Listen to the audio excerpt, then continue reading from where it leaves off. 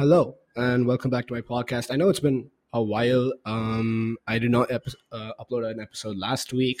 I had a lot of stuff planned for last week as well, so this week is definitely going to be an interesting episode. I do advise you guys to stick around because I think it depends. Today's episode might be a bit longer, or I might cut it a bit short and split it into a part two.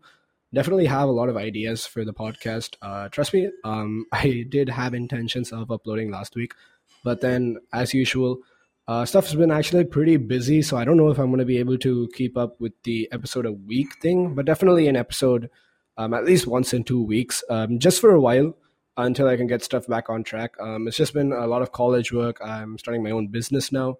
So yeah, IRL stuff has been going kind of crazy for now. But anyways, let's just move straight into the episode. So yeah, as you guys know, I do enjoy podcasting and I also enjoy listening, which is kind of what brought me into podcasting. It's when I listen to other people's podcasts that I really get ideas for my own podcast. It's not like I'm taking their information. I learn from their style, how they do it, what they like to put, and how they interpret things, how they go ahead and explain it. And I think I mentioned his podcast in one of my episodes before, but Joe Rogan is one of my favorite podcasts. It's a podcast that I generally do listen quite a lot to. There's a lot of stuff that he says is super interesting, and it's just in general, it's just such a nice thing to listen and hear. And it's so cool that people just go ahead and talk about whatever they want to, whatever they see, whatever they do, and that's something I'm trying to like take that kind of inspiration where I can talk about real life stories and be completely explicit about it. But yeah, we take one step at a time, as I always say to you guys. So yeah, talking about Joe Rogan, in one of his older episodes, he actually talked about something called salvia. So this is actually a really interesting thing. Salvia, how do I describe it? It's basically a drug that is used. It's an herb from the mint family, which is used for the effects of hallucination, and it is generally found in southern Mexico and South America. So it's a mint that's been used in traditional ceremonies as well, and it's also now it's banned in most places. It's not legal to take salvia, but it has been used in certain hospitals, and it is one of the most potent naturally occurring psychoactive drugs. It has very high effects in hallucinations, dizziness, visual disturbances, and a lot more. So if you guys do have an interest in that, you guys can definitely go and listen to the whole story on Joe Rogan's podcast. But basically, he talked about this old man who actually had taken salvia, and he was only out for 10 minutes. But as soon as he comes back from those 10 minutes, he describes himself having a whole new lifestyle where he had a wife, he had 4 children. 4 years had actually passed by in his own world where he had his whole life there. And when he came back, it was like this was all a dream to him. And they concluded off saying like, that makes you think like whether that is the real reality and we're living in some other figmented imagination. And it's one of the concepts which I have done before. If you guys do remember, there was an episode I did. It was one of my very earlier episodes about cryostasis and cryochambers. It does make you think about what life we are living now. Are we living in a figmented imagination? Is this something that's been constructed for us as a society? What guarantee is there that we haven't already been taken over by aliens? And stuff like history is just basically a story they wrote. And that's just something that the aliens imagined for us and they implemented it into our world. But then again, highly unlikely. We do have a lot of evidence for everything, constant innovation, but maybe in the future we may realize that stuff is definitely not as easy as we think it is. So I think salvia is pretty cool in the sense where it does cause these like huge hallucinations, which kind of make you reconsider your life. And in general, it's actually not used as like your typical drug where you can like roll it in a cigarette or use it as a joint. It has to be extracted. So you use it as an extract, and pipes or bongs can be used to do it. So then again, there is the thing of salvia being, at least they say that it's safe, but then again, it hasn't been studied further on. So definitely, I highly suggest you guys to not be doing this kind of stuff. It has a lot of effects on your brains, visual and auditory hallucinations. It can cause you to experience like bright lights or like vivid colors, and then distorted reality and altered perceptions of surroundings. Like I said, it will completely change your perception. And yeah, slurred speech, laughing uncontrollably, anxiety. So yeah, it's just like I said, these effects happen like really fast within 5 to 10 minutes, and after those 10 minutes, you return back to reality. So yeah, it's definitely something that you shouldn't take in, because it can also have like really bad negative effects later on, such as nausea, dizziness, loss of control over mobility, along with motor functions and coordination, irregular heart rate. So yeah, these are stuff which it is definitely bad effects. And the thing that really interested me was that whole reality concept. He went and lived a whole different life in that span of time. So it's like one of those movies, I believe. It was Ready Player One, where it's a bit different, not similar to what I'm trying to explain here, but in Ready Player One, if you guys haven't watched the movie, definitely do. It's actually a pretty cool movie. But spoiler alert, it's basically about how everyone is playing this VR game, and they have a whole life on VR, and everyone is basically forgetting about real life. They're all just interacting on VR.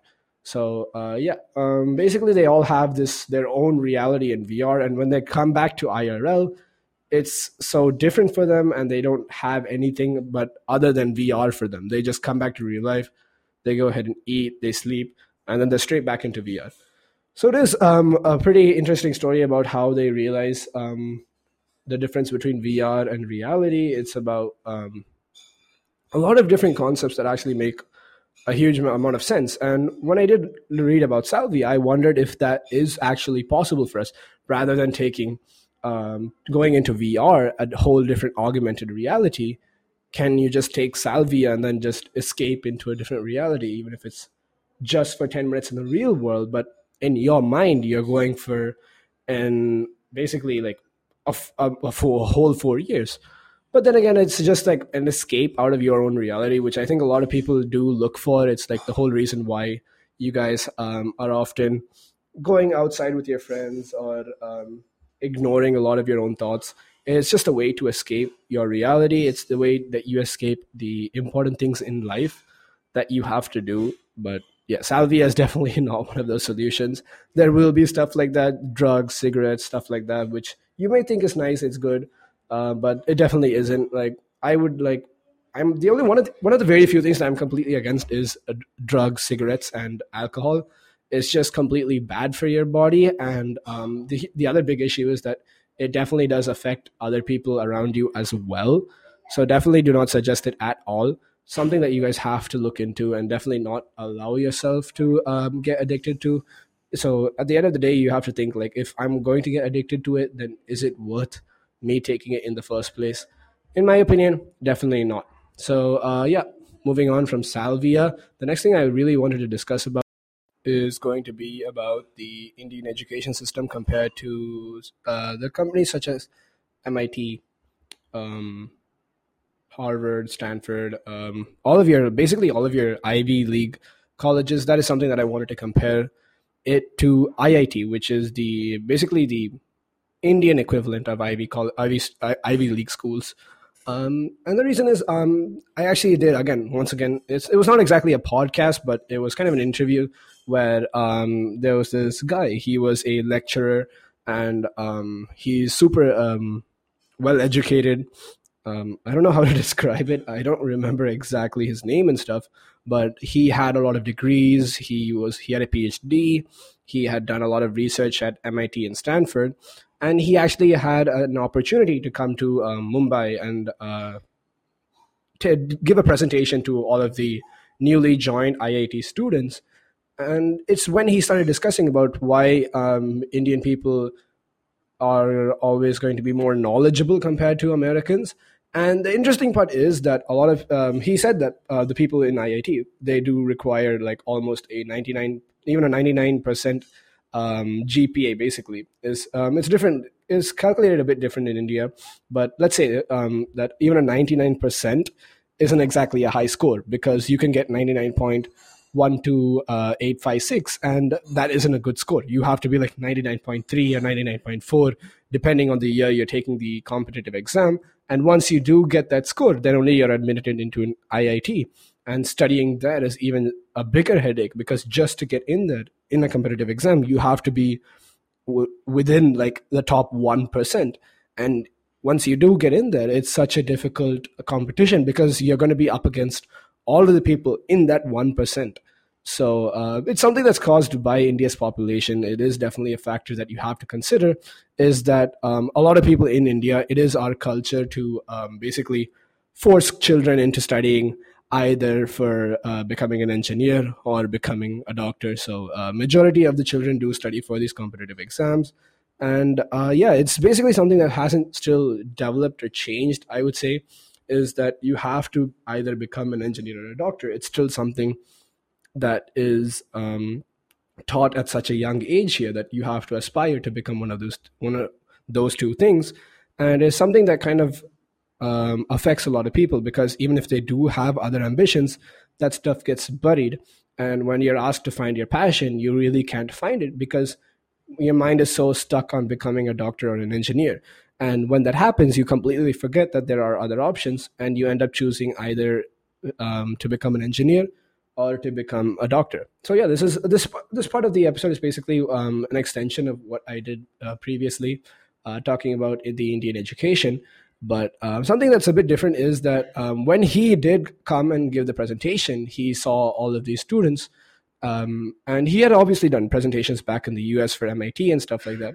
And the main difference that he stated out was the way the students approached the presentation.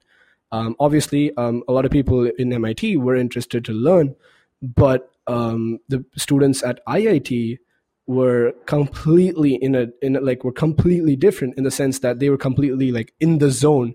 They just stared into his soul, and they had that look in their eyes, that hunger to learn, to prove themselves, because of the amount of effort that they had put in so far to reach that college.